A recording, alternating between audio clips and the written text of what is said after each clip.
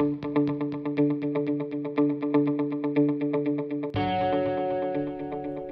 to Indie Insider, presented by Black Shell Media. This is the weekly show where we talk with video game developers and professionals about their stories, their advice for others, and their thoughts on the indie video game industry. I'm Logan Schultz, and on today's show, I sit down and talk with Rich Vreeland, also known as Disasterpeace. We talk at length about his story composing music for games like Fez, Hyper Light Drifter, and more, as well as seizing opportunities, the business side of games, and Rich shares plenty of advice for anyone interested in the video game industry. As always, if you have thoughts, questions, or ideas on what we should do next, shoot me an email at logan@blackshellmedia.com. You can also find the most up-to-date news on the Indie Insider podcast on Twitter by following @Logan A. Schultz. And now, video game composer Rich Vreeland.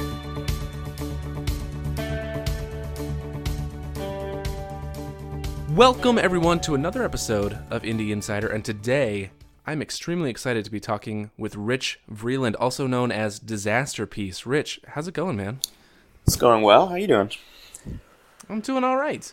I've been really looking forward to talking with you. You, of course, are perhaps known by many people for your video game music. You are a composer, and you've worked on games such as Fez, and Hyper Light Drifter, which is one that I recently absolutely loved. So I'm a fan of yours. I'm excited to chat with you today. Sweet. Let's chat. So why don't you start at the beginning? Tell me a little bit about yourself, who you are, and how you got into composing music for video games. Sure. For me, I guess growing up, playing lots of games is something that I took an interest in. And then I took up guitar in high school, started, playing a lot and coming up with different sorts of ideas. And I was kind of on a different path, career-wise and passion-wise. My first real creative interest was design, graphic design. Okay. And so that was kind of the trajectory that I was on for a while, and I was actually in school for that. And due to certain circumstances, I kind of found myself in a major that was sort of adjacent to what I wanted to be doing at the time and not quite right for me. Okay. And I was unable to transfer. There's like a crazy waiting list, and all the while I was like spending more and more time playing guitar and starting to do some recording and writing lots of music. And my sister, who's a year younger than me, she is also into music, and she actually had already gone off and gone to music school. And I was thinking that this might have been kind of a blessing in disguise. That maybe I ought to change gears a little bit and try to shift into a career in music. That's fantastic. So, okay, you were growing up playing games, so this was something that was already a part of who you were, something that you enjoyed personally, right? Yeah. What sort of games did you play as a kid? What resonated with you? What interested you? I played a lot of sports games. Okay. I definitely played kind of the the most kind of prevalent games of the time.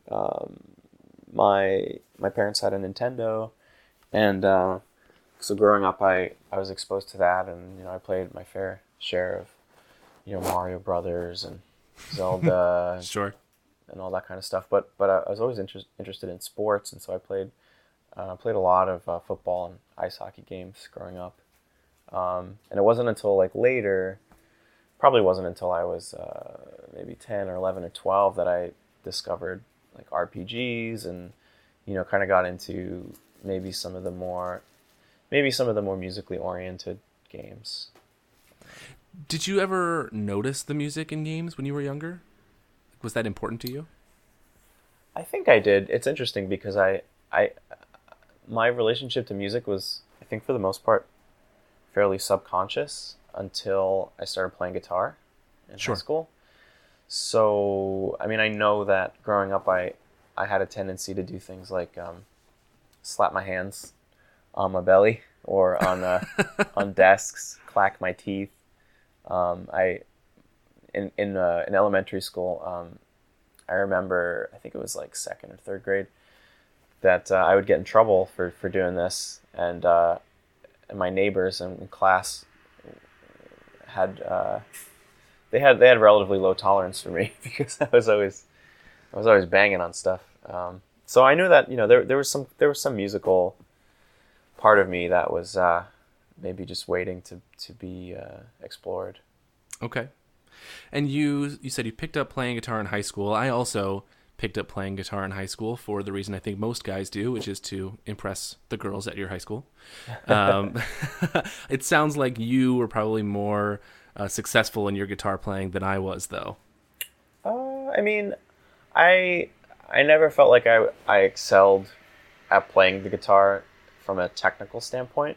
Okay. What I really liked about guitar, and what I think I got a lot out of it, was just using it as a creative tool, as an outlet, as a way to express myself, to come up with ideas. And I felt like when I started, I had quite a lot of pent up creative energy, because, you know, I think for a long time I was, you know, being creative, but mostly in the visual realm. And so I think, you know, and especially early on, I had a hard time keeping up with my own impulses to come up with things. And so that was kind of what led me towards technology, which helped me to kind of get my ideas down quicker. Sure, yeah. So you mentioned that you were actually going to school for graphic design. You were really pursuing this career before you shifted. Yeah, it was pretty serious. You know, it started with me drawing as a kid. I did a lot of doodles, and I also loved to keep myself entertained. I would make up fictional businesses and things, and, you know, draw logos and all sorts of stuff. I used to, when I was a kid, we'd go to my grandparents' house, I used to go on Microsoft Word and load up templates, the Microsoft Word templates for like business certificates and like timesheets. Oh, sure. And I'd put all like my own like made up information in them, and like use clip art as like, you know, logos and stuff. And you know, my mom also is a graphic designer, so I was surrounded by that sort of thing. So that was kind of one of the things that I early on got into as a way of like being creative. So then, I mean, you made this major shift into kind of pursuing music more seriously. How did your family feel about that? How did the people around you feel about that? They pretty supportive? Yeah, they were very supportive. I think, you know, and I was already going into a creative field, albeit one that's probably a little bit more predictable. Maybe there's more more assurances of there being work or something. But yeah, I mean, my family has been great, super supportive, but, you know, pragmatic too, and, you know, just, you know, reiterating the importance of, you know, not putting your eggs all in one basket, and, you know, being just being aware of the, you know, the risk involved with doing something like that. Sure. Do you think your family has a sense of, I'll say, how successful your career has been so far, or how much your work has meant to so many people? Yeah, I think sometimes it gets exaggerated, actually. You know, they think I'm a big celebrity or something, but no, I mean, they've always been really supportive. Sure. Well, very cool.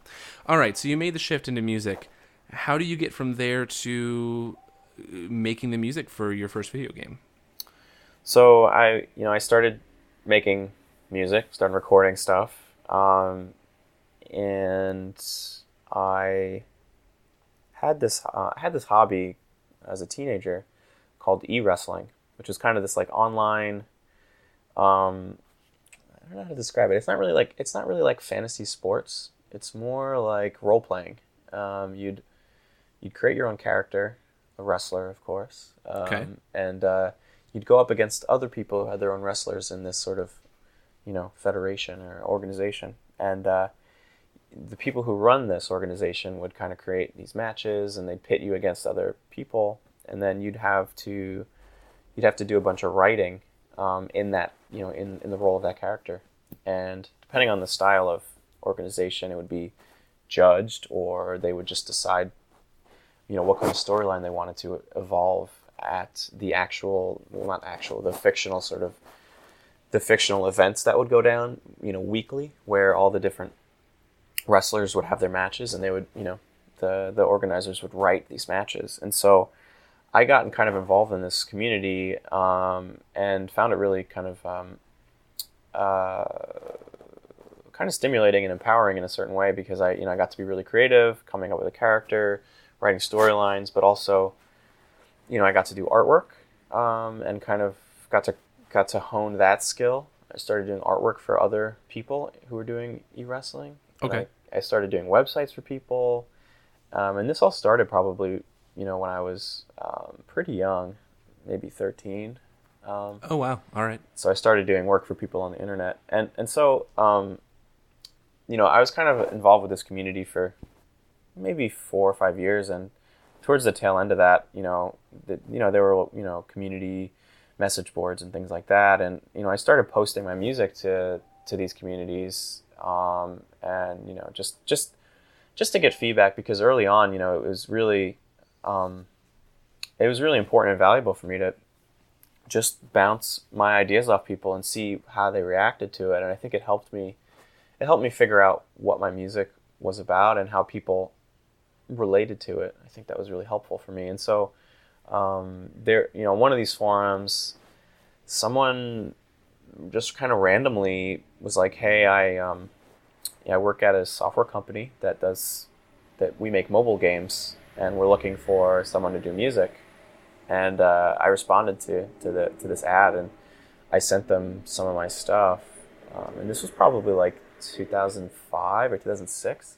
Okay. So this was before smartphones hit. So, the spec for this was to do a soundtrack and sound effects too, just using MIDI files.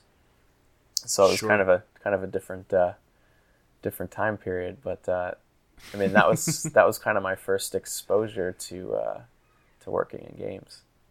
So had you worked with MIDI files and computer generated music before, or was everything you were doing, I guess, were you recording everything in real life? I'll say. What do you? Yeah. Well, when I started, I was just recording stuff on cassette tape. Right. But shortly after that, I kind of discovered started to discover music software. I had some really kind of basic programs. I had one that did drum tracking, and then then GarageBand came out. Apple put out GarageBand, and I had that pretty much from the beginning, since its inception. So I was using that to record. But then I stumbled into this software that allowed me to store my guitar ideas as tablature on the computer, and then it had MIDI playback and it had MIDI export, and so I kind of stumbled into this ability to have to create MIDI files without really knowing what I was doing. So I actually had like a bunch of MIDI files to show them, and so I think it made me probably more palatable for that job. Sure. So did they pay you to do the sound effects and make music? Was that a paid gig for you?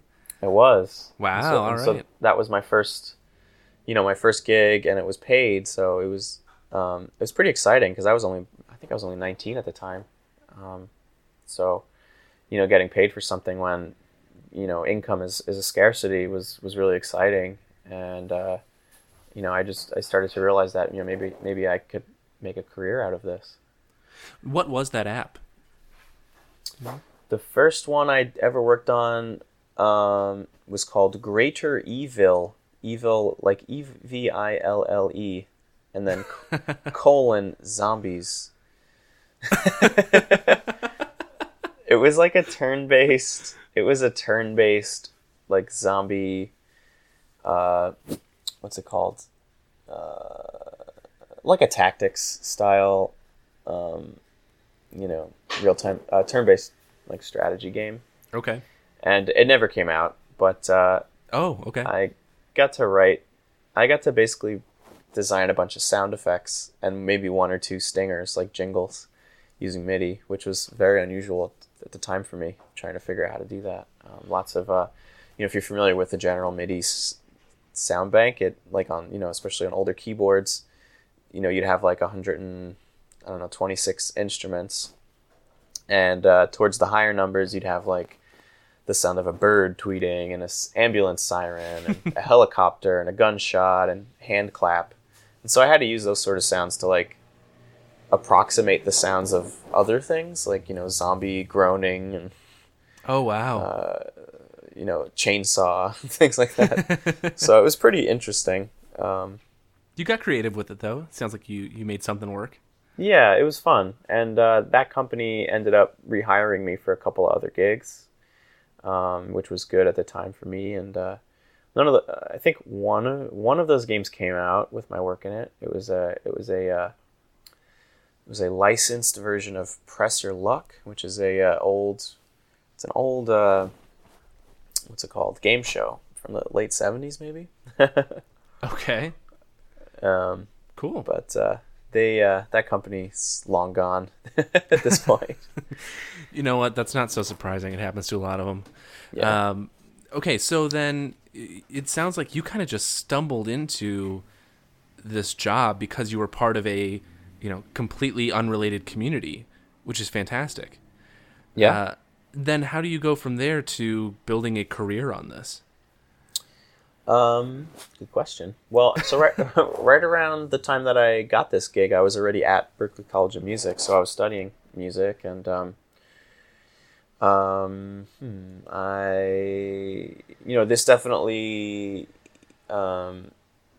this definitely cultivated my interest in working on music for games. But at the same time, I was writing original music that was inspired by games. I was getting into making chip music. And I'd already had maybe 1 or 2 albums at that point. And so being in Boston was great. Being in the school community was great because I got involved with a video game music club at my college.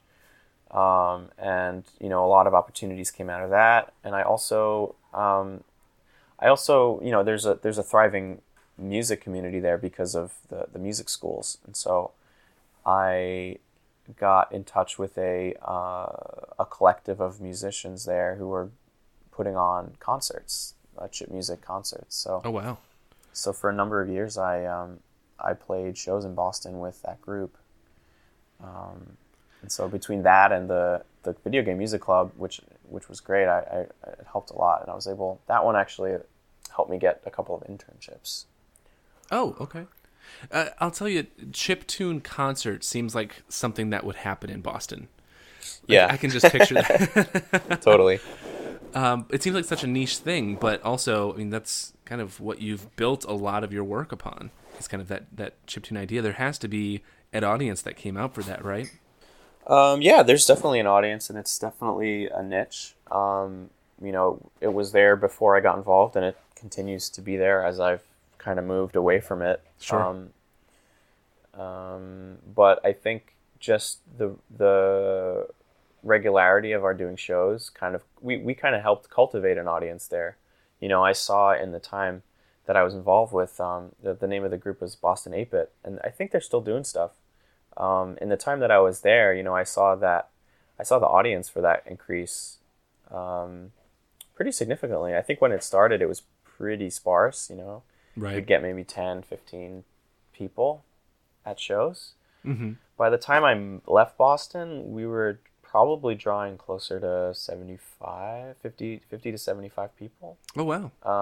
And, just to set the record straight, in Boston, there's a million shows like every day because right. There's so many music students there. So it's hard to get people to come out and see your shows. But, there's a very dedicated small group of people who loved the community, and they came to all the shows. And so, we got to know them on a first-hand basis, which was really cool. First name basis. Sure, that's very cool. So Yeah. you are lucky that you were in Boston to do all of that, because that just seems like such a great place to, I guess, maybe hone those skills, cultivate all those things outside of just the college, but like you said, in the community. Yeah, and just to figure out what I'm about. I mean, I did live performance for a long time, probably maybe 7 or 8 years. and I met a lot of great people that way, and it really allowed me to travel, which was really cool. And it's been I've been I feel really, I don't know, grateful, I guess. Sure. That's always a good thing. And it's kind of nice for me to hear that, you're not necessarily just some guy sitting behind a computer making music, but you're actually getting out there. You actually have done live performances. I think, you still do some live performances, and you have a stage presence as well. That's a fantastic aspect to what you do as well. For sure. I'm actually in kind of a hiatus right now. I haven't really done any shows in the last couple of years. Okay. But it's an open-ended thing. We'll see what happens. But basically, I kind of was struggling with it a little bit, and it requires such dedication and practice to really perform at a high level. Absolutely. And I'm hard on myself, and it's easier to meet some of those expectations when you're working, when you're working asynchronously, like you're working at home, and you're spending, days and weeks on stuff. But when you're, on stage, it's all right out there. So it's can be pretty intimidating. Sure, I understand that. I went to school for vocal performance in music and theater initially. So yeah, it's definitely hard, and it's so much harder when I imagine when you are performing something that you yourself have created, right? I don't know. Yeah, maybe. I think being on stage alone is probably the thing that is the scariest. Maybe not scary. It's a lot of pressure on yourself to not make mistakes, I guess, or to maybe reach a certain level of quality. Well, you kind of mentioned when we were talking about playing guitar in high school, how you never felt like you got so technically good at the guitar. It sounds like you probably hold yourself to a pretty high standard. How do you navigate, kind of, I guess, meeting your own expectations for yourself? That's an interesting question. I think I try to be realistic, but I also try to move in the direction of things that kind of energize me and motivate me. And practicing guitar for hours on end is never something that I found particularly fun. Sure. And so I think that's part of why I've kind of gravitated away from doing that. And there's also a thread with me, which is that I think I've always been drawn towards new approaches to things, and so I'm always looking for new ways to express myself creatively, trying new creative processes, messing with new instruments. I like to explore, and that's always been a thing for me. So after guitar, I did some shows playing piano for a while and singing, and took vocal lessons. Oh, great. Lately I've been playing a lot of drums. So yeah, I'm just always kind of dabbling in stuff. Is there anything you said lately drums, but is there anything, very recently that has been energizing you or that interests you, whether you've had a chance to mess with it yourself or not? Anything that's been, I don't know, lighting that fire in you a bit? Anything that's been lighting my fire recently creatively? Sure. It's been kind of a weird period for me. I would say lately I've just been trying to get through my projects and stay sane and relatively content. But I'm kind of dabbling in some new areas lately. Like I said, I've been playing a lot of drums, which it's been really fun and interesting. Cool. I've been looking into Pure Data a bit, at least recently, and before that, Super Collider. Oh, okay. So just been trying to think about if there are ways out there that beyond what I've done in the past with procedural music, if there are ways for me to kind of expand and explore But I think I also tend to look for something that feels natural to me, that feels like I'm not going to put in, a year of time, like, months and months or even longer into something and then feel like the output is not satisfactory for what I'm looking to get out of it. And so, I'm always like looking at new stuff and trying to figure out if it's the right fit for me as far as what I want to do next. Sure. And then I also have some things that are like that I've started that are on the back burner that I'd like to probably come back to.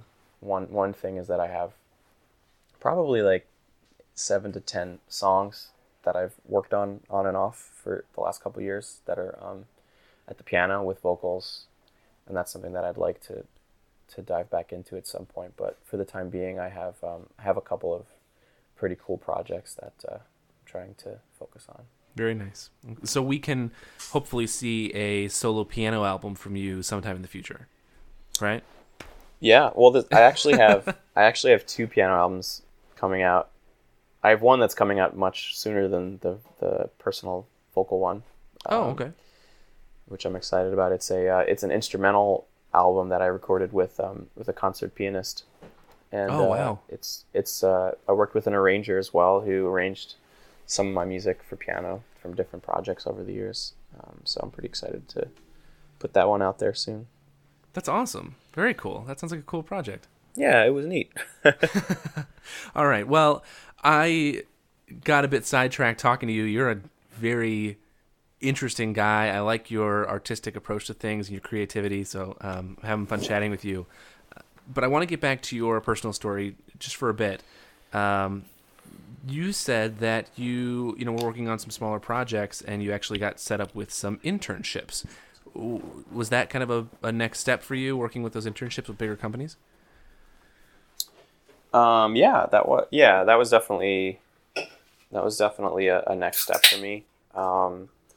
It definitely propelled my career forward and opened up some new opportunities. Let's see. When I was at Berkeley, I was fortunate enough to apply for and get 2 internships, and they were very different from each other. One was like a freelance internship with a studio called Pi that was based out of Texas, and they were working on games for Hudson. And so when I was in college, I actually got to work on a Bomberman title, which was pretty cool. Oh wow! So I worked on that with another student, and we kind of just split the responsibilities. And then the other internship was at MIT, and MIT has a program called Game Lab, where they bring in students to work to kind of pair off and make games over the course of a couple of months. And usually it has sort of like an educational slant, like there's some kind of research question that each team is trying to answer. Okay. And there's like an embedded graduate student who's kind of part of that process. And so when I was there at MIT, I got to work with I should say that the program, I don't know what's going on with it now, but for a long time it was funded in part by the Singaporean government. So it would be like probably like 85% Singaporean students, and then the rest would be people who were studying locally in Boston and maybe RISD, like Rhode Island School of Design for Artists and stuff. Okay. So I got kind of paired up with those folks, and it was a really cool experience. I got to experience what it was like to commute, and work at a game studio basically, and also be the audio lead on a project, and kind of get a sense of what all the ramifications of that are. So it was a really valuable. That was a really valuable experience for me. Absolutely. So then, you're getting all this experience. You're meeting a lot of new people. You're honing your skills. What was the first time where you composed music for a game and it felt like the next level for you? Kind of maybe even a breakthrough for you. That's a good question. I think It might have been on that project. I got to do some kind of orchestral-ish music, and the Game Lab department had access to a bunch of software, high end software that I didn't have as a student. I didn't have any money, so I got to kind of experiment with things like orchestral samples and stuff like that. And I remember there's this one track. Let's see if I can remember the name of it. It's called. Waker. Oops. It was called The Earth's Restoration. So it was like one of the first times I got to kind of mess with, I guess, a more elaborate sound palette. Okay. I think up till that point I'd mostly been doing like chip music stuff or like heavy rock type stuff. So I don't know. I guess that was a cool thing, and that project we had to work on two separate games that were the same game but with different art. Oh, okay. And there was a research question that was like, does having a narrative change the how sticky a game is if it's trying to teach educational concepts. So one of the soundtracks is more like, it has more like acoustic sounding instruments, and the other one is more just abstract synth type music. Excellent. All right. I'm the abstract synth guy. I love it. So that's my style, especially in games. I like it. So tell me, you're at this point in your education. At what point does this turn into a career for you? I think, it probably doesn't turn into a career for me until I got a full-time. I was offered a full-time contract with a game studio in Cambridge, right outside of Boston. Okay. So up until that point, I had been working on games here and there, doing freelance work, and it was, it was occasional. I was probably doing like a handful of projects a year, and so I was having to supplement that with a part-time job. And so, I maybe was flirting with the idea that I could do this, but I wasn't entirely sure how sustainable it would be. Right. So it wasn't really until that was like probably the fall of 2010, and two things happened. The first thing that happened is I was performing a lot, and with the Boston 8-Bit Collective, we played a show in Montreal, and I actually met the developers for Fez at that show. And all right. And ended up talking with them, and ended up working on that game, which turned out to do really well.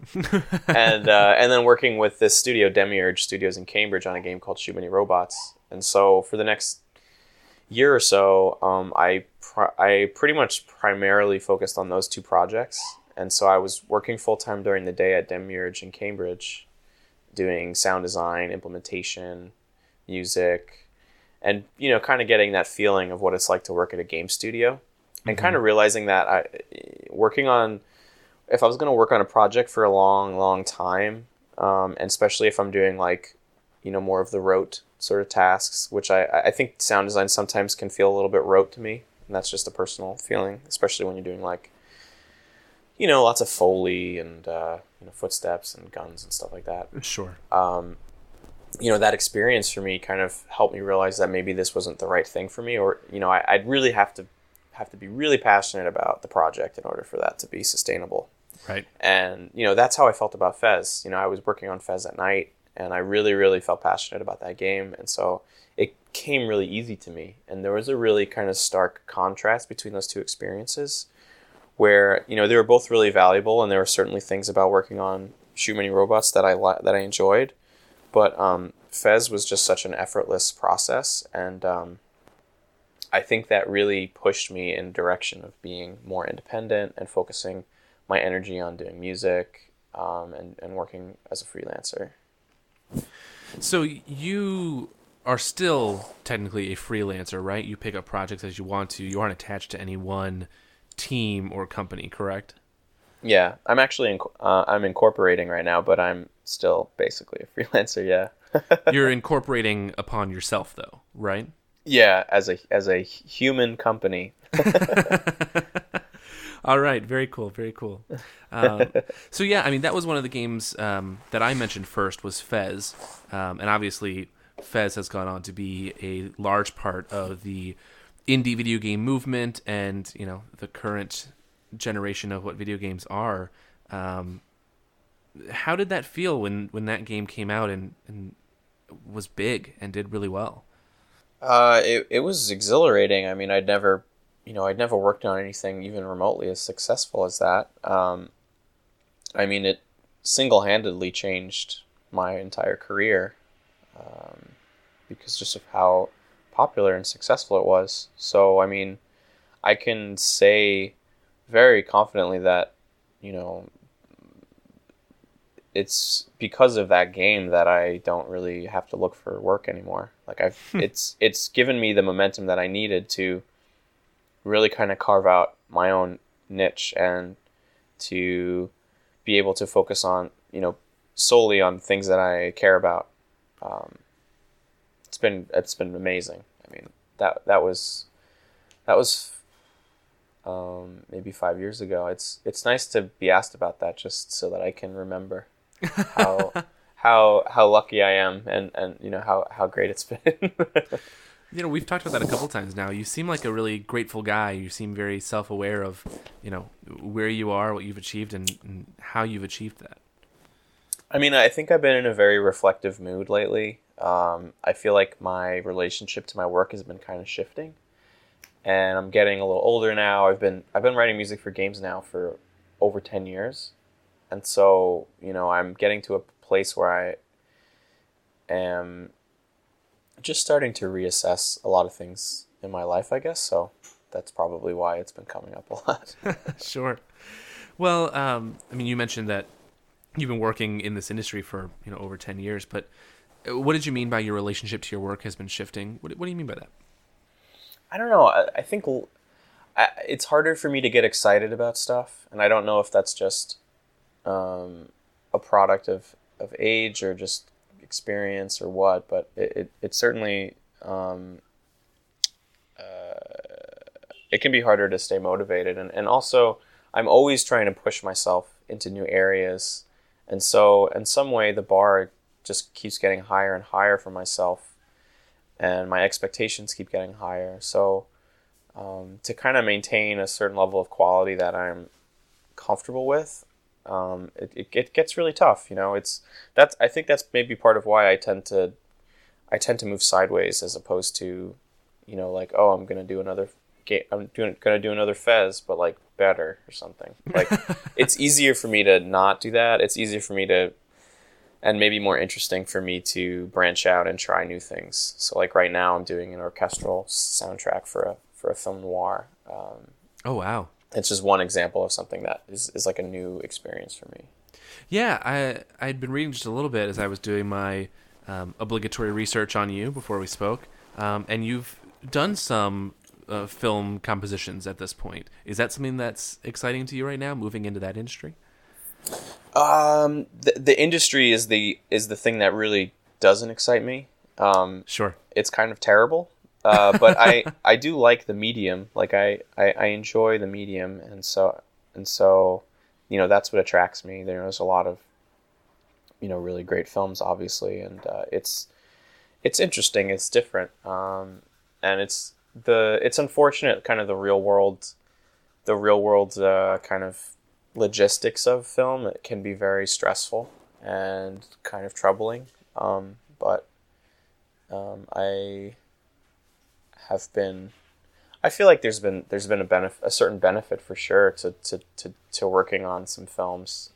I don't know if I'll continue to work on films, at least not at the rate that I'm people are kind of expecting me to. It's Okay. like once you work on a film that's done well, there are so many people who are working on projects. Probably way more. I mean, well, there's a lot of games being made, but there's also a lot of films being made, and I think you know, the budgeting and, you know, the potential for success is it's a crapshoot at best. I mean, it might be even more nebulous than games, and yeah, I don't know. People always expect really fast turnarounds. You know, I'll get contacted. Hey, we want you to score our feature film, and we have 3 weeks. You know, and we're scrambling, we're desperate, and we have no money. Help us. And that's just kind of like the norm. So it's been a lot to deal with. I've had to like lawyer up and, you know, basically find help in a lot of different ways just to kind of navigate the like absurd complexity of the film industry. Can I ask you, you mentioned that Fez was such a big part of, you know, your burgeoning career. Did some of that happen after Fez took off too? Were people reaching out to you, hoping for things from you or trying to get you involved in their project? Both, I guess, maybe in a positive and a negative way? For sure. I mean, a large majority of the people that I've worked with since Fez, you know, have come to me because of that project. And, you know, probably the two most important projects that I've, you know, definitely the two most important projects that I've worked on since Fez, Hyper Light Drifter and It Follows, you know, I formed really solid creative and personal relationships with those people. So, you know, I'm working with them on additional projects going forward. You know, for most of my career, I was pretty much one and done with different people, different projects, and it's been kind of a different phase for me to more about establishing relationships and working on people with numerous, like, you know, repeating to work with them. Sure. That's excellent. Tell me a little bit about Hyper Light Drifter. You mentioned that was such an important or impactful project for you. What was so important about it? I think creatively there are probably other projects that were as important that maybe haven't been as talked about. I mean, certainly a game like Mini Metro was an extremely important project for me. Sure. I mean, it doesn't carry kind of the OMG factor Right. that some people would attest to a game like Hyperlight, because it's so laid back and like kind of, you know, kind of intellectual. But for Hyperlight, what can I say about Hyperlight? I think I really, you know, it was a new phase, like a new experience. I knew that it was going to be a spiritual successor to Fez in some ways, and I think I was accepting of that. And so, you know, that was an interesting challenge in itself, to try to create something that's very clearly motivated by a prior experience, but to do something new. And I feel like I've achieved that. I've read a couple of reviews where people thought it sounded too close. They said they couldn't tell the difference between Fez and Hyper Light Drifter, but to me, that I don't see that very much. I think they're pretty different, and I feel like I'm fairly happy with how it turned out. But there are a lot of things that I set out to do that didn't really come to fruition, and so I feel like I learned a lot in that process. I learned a lot about setting, you know, being too lofty, too front heavy as far as like setting goals and having concepts and having things worked out like in theory, instead of just like getting into the execution and just getting in there and getting your hands dirty and seeing how things actually fall. Because you know, when you're too precious with your ideas, it tends to handcuff the creative work. Sure. I understand that. And that's something I wanted to ask you too, is, you know, like you mentioned, with over 10 years of working with video games and music in video games, how do you keep things from becoming too repetitive, or how do you continue to come up with fresh ideas for your compositions? I tell you, it gets really hard. I mean, that's probably why I'm so reflective at this stage of my career. It's because it's getting harder and harder to stay interested in it. There's so many, there's so many other things going on, and I mean, I'll always love music, and I don't think I'll ever move away from it. But it's a perpetual kind of like searching for meaning and things that will kind of take me to new places. And that's fair. Well, let's talk about one last thing before we move on to the tail end of our show. Let's talk about Mini Metro, and by extension, some of the other projects. You mentioned that some projects like Mini Metro and other games were maybe even more artistically satisfying than the large, successful ones that you and I have already talked about. What are some of the projects that have stuck with you the most and that you are perhaps the most proud of artistically? Yeah, I think Mini Metro is definitely at the top of that list. It was a very cathartic game to work on. It was really nice. So Mini Metro, I really got into that project after I had scored It Follows, this feature film, which was a very emotionally stressful, albeit short, project. And so getting into Mini Metro was very different. It was very intellectual, and so there wasn't a lot of emotional. I didn't have a lot of emotional kind of. How would I call it? There wasn't a lot of emotional weight to that experience for me, and so I could kind of be a zombie a little bit, and just use my brain. And I love puzzles. I'm definitely a puzzle person.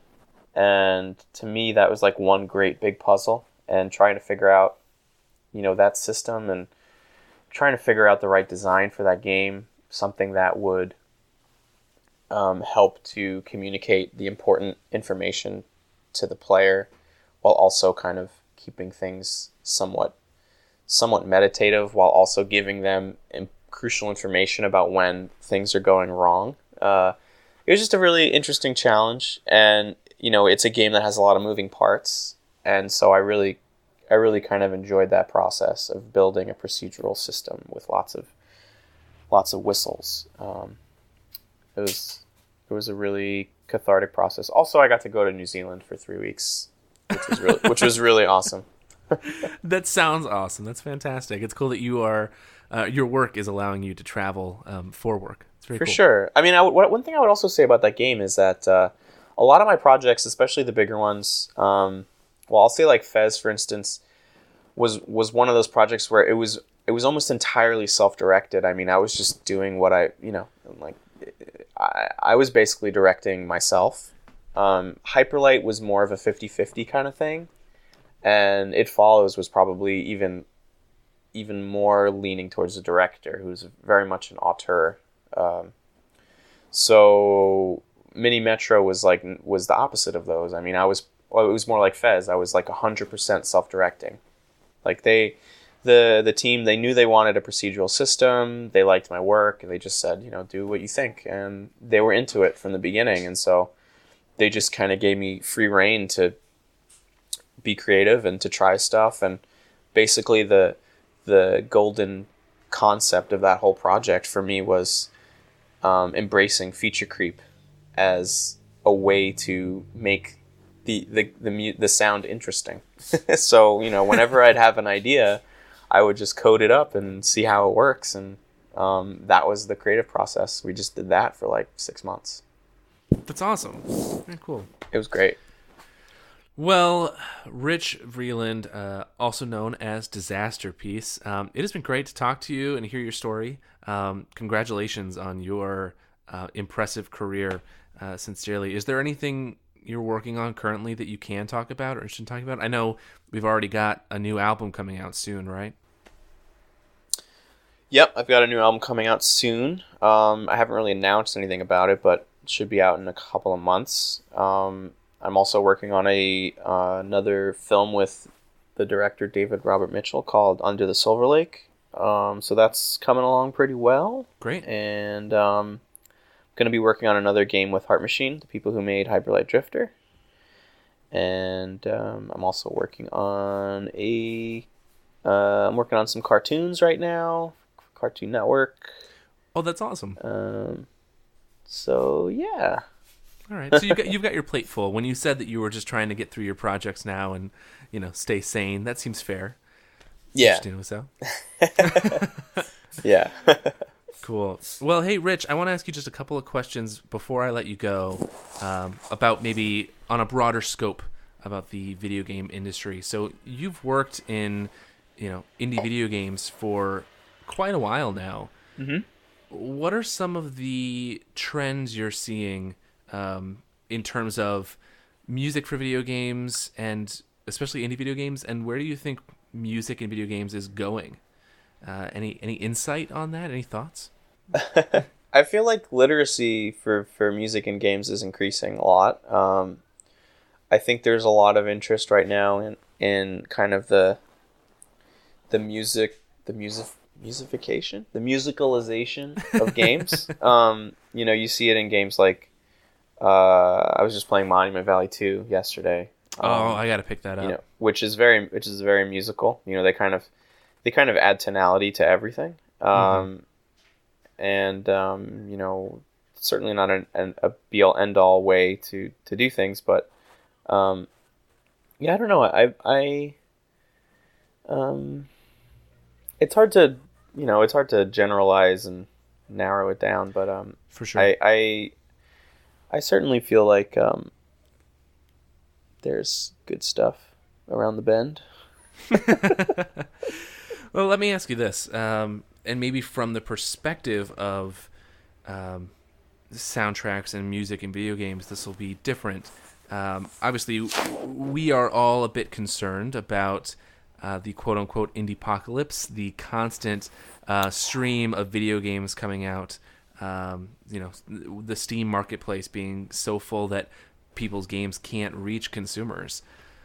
What is it like for somebody making soundtracks to video games and music? Are you worried that it's too difficult to make it in this industry anymore?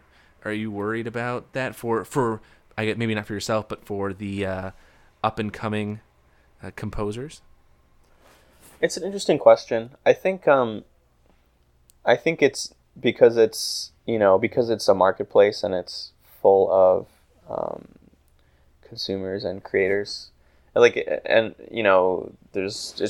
kind of a certain chaos to it. I think it's going to fluctuate, and there's definitely going to be trends one way or the other. I think as the number of creators increases, and who are creating content, and the bar of entry gets lower to create content, we're maybe seeing like a higher ratio of like creators to consumers. Right. But I mean, at the same time, I think more people are getting into games and are being exposed to games and are playing games. So it seems like it becomes like I don't know, it seems more like an economic question. Like, can people afford games? I guess it's hoping for the best on that front, but it's hard to comment. I'm not really an economist, so I don't really know. No, but that's fair. I mean, that's kind of how I feel about it, I guess. Yeah, I wouldn't presume to be a soothsayer, but that's valuable insight. I mean, you're right. The industry is growing every day on both sides. Right.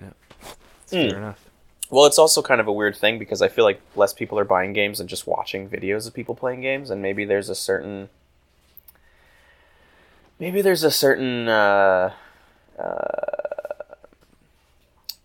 unfortunate quality to that where it's certainly the exposure from Let's Plays and that kind of thing is good on some level because more people are going to buy those games, but also more people are not going to buy them. So yeah, I don't know. It's hard to speculate on those because I haven't done any studies. I haven't really read any, so I don't know how the stats measure Sure. out. But I think that's kind of that's the playing field. Well, those sort of factors. here's maybe a related question to you as a freelancer, and you feel free to give me whatever information you feel comfortable giving me. But I'm curious about your payment for your work on these games. So Yeah. I imagine sometimes you would get a flat rate, but a lot of the times you would get so much of a percentage of sales. Mm-hmm. And how do you decide, or how do you figure out, I have a feeling this game is going to sell well, I can actually make some money on this, and where am I going to end up, making nothing? How many games are going to fall flat? And does that affect your decision making and how you operate? Sure. I mean, I don't know. I tend to believe in the projects I work on, and maybe I'm just not wired to think about something like a game that I think is really cool, feeling like it's going to flop. But I mean, certainly that is a thing that happens. I mean, there are some niche games that, that game like Panoramical, for instance. This is a really cool game that just, hasn't really sold that well. Or, I've certainly worked on some games that I thought were really good, like The Floor is Jelly, that have barely done any sales at all. And part of that is maybe marketing, but at any rate, I try. I like doing revenue share. I like it. It adds a certain level of investment, like literal investment, like you're invested in the success of the project, and I really like that concept. Sure. And it's definitely what I try to. It's what I try to get on projects. Figuring out what that is and what it looks like is always a conversation that you need to have with other people on the team, and it's kind of a tough decision. It's very intuitive. You have to kind of take in a lot of factors: the number of people working on the project, how much they've contributed to it versus what you've contributed to it, how much you feel you deserve, how much you feel you need to sustain yourself. I mean, there's so many factors and there's so many different ways to slice it, but right. I do think that working on independent projects in particular means that creative people have more leverage to participate in the success of their own projects, and in that way, that's a really strong way that games, specifically independent games, distinguish themselves from independent films, for instance, which are generally not funded by either the creators or, and if they, I know a lot of games these days are not being funded by the creators either, but there are at least sources of funding that are more lenient. So, it could always be worse, I guess is what I'm saying. Sure. Well, here's something for you. We had another video game composer, Danny Baranowski, on the show a while ago. And one thing, he's a good guy. And one thing that he talked about on the show was, kind of taking the time to manage the business of your work. Yeah. It's something you mentioned, just now about figuring out what your work is worth and figuring out navigating revenue share and what that looks like. Do you have advice for people out there who, maybe have a hard time representing themselves in that capacity, or really being the businessman as opposed or woman as opposed to just the creative? I mean, my advice would be to try to suck up as much knowledge as you can, and to try everything, or at least consider doing everything yourself. And then, if you don't feel comfortable with it, then ask for help. I mean, that's kind of what I've always done, and it's worked out pretty well for me. There are areas where I feel competent enough that I can handle things myself. For instance, I love spreadsheets. I'm like a spreadsheet nerd, so I get a certain pleasure out of doing my own accounting. But things like legal stuff and taxes where I felt like I was doing a pretty good job, but I could probably do even better if I hired someone who's a professional and dedicates all of their thinking to that subject. And it's helped me. But what hasn't hurt me is all the years that I spent doing those things myself. Like having that knowledge already as a baseline, it helps you it helps you, even if you're not going to do those things yourself anymore, you know, it helps you to stay engaged and to understand how things work. So, I mean, that's always been what I've tried to do. I've tried to do what I can myself as much as possible, but if there are ways that I can make my own life less stressful and maybe, you know, give someone else some work that they value and would like, you know, I'm definitely going to gravitate towards that. Sure. That's some sound advice. Well, I have one last question for you, and it's that from listening to your story on how you got to where you are, it seems like a lot of it was just being in the right place at the right time and connecting with the right people. You know, whether it was connecting with the development team of Fez when you're at a concert, or whether it's,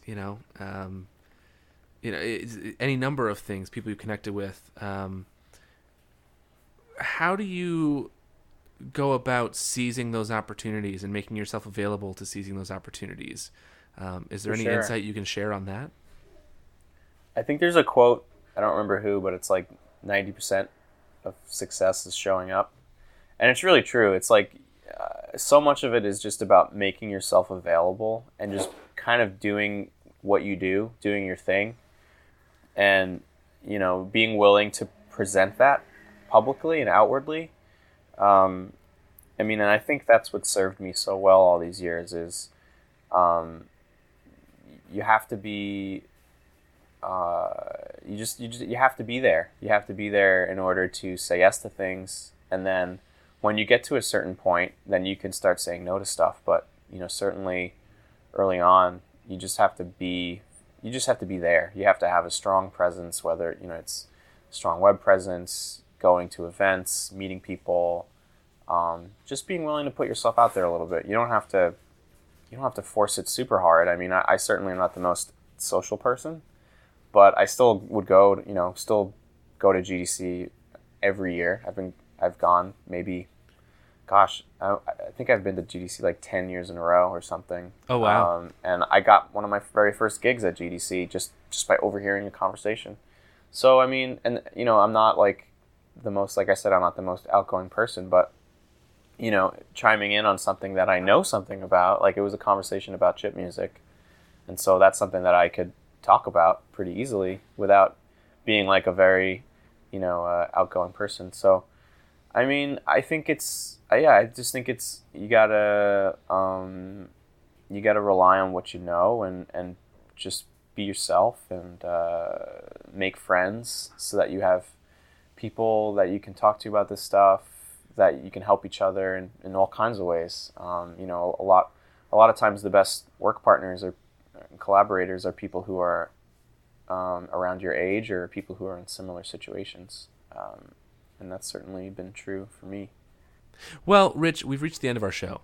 And, of course, at the end of every episode of Indie Insider, I do ask my guests to share a piece of advice. Now, you've just shared a bunch of advice, which was fantastic. So thank you for sharing that. But is there anything else you'd like to send people home with today? Yeah, I guess I would say I think it's really important to be willing to adapt.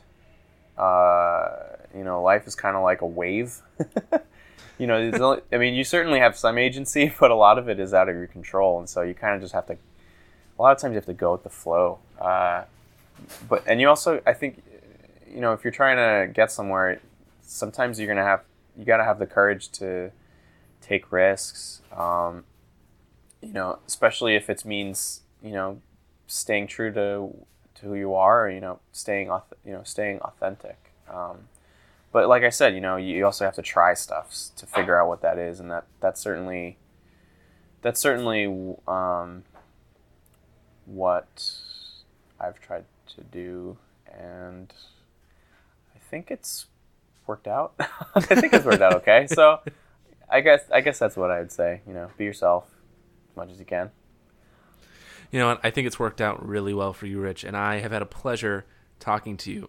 Before I let you go, Rich, if people have loved chatting with you or loved hearing us chat and want to know more about you or follow your work or what you're up to, how do they find you out on those interwebs?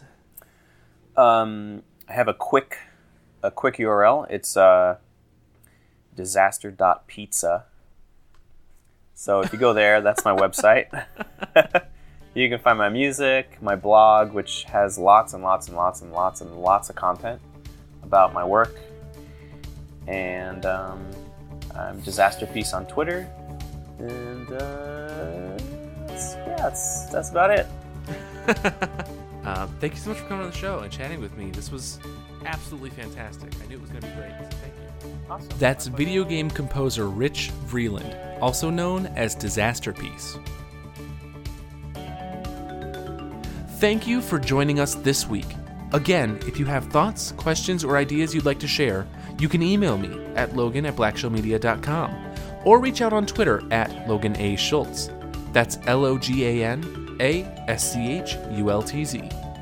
This podcast is presented by Blackshell Media, a publishing and marketing firm dedicated to helping independent video game developers reach massive audiences, publish financially successful titles, and turn game development into a career.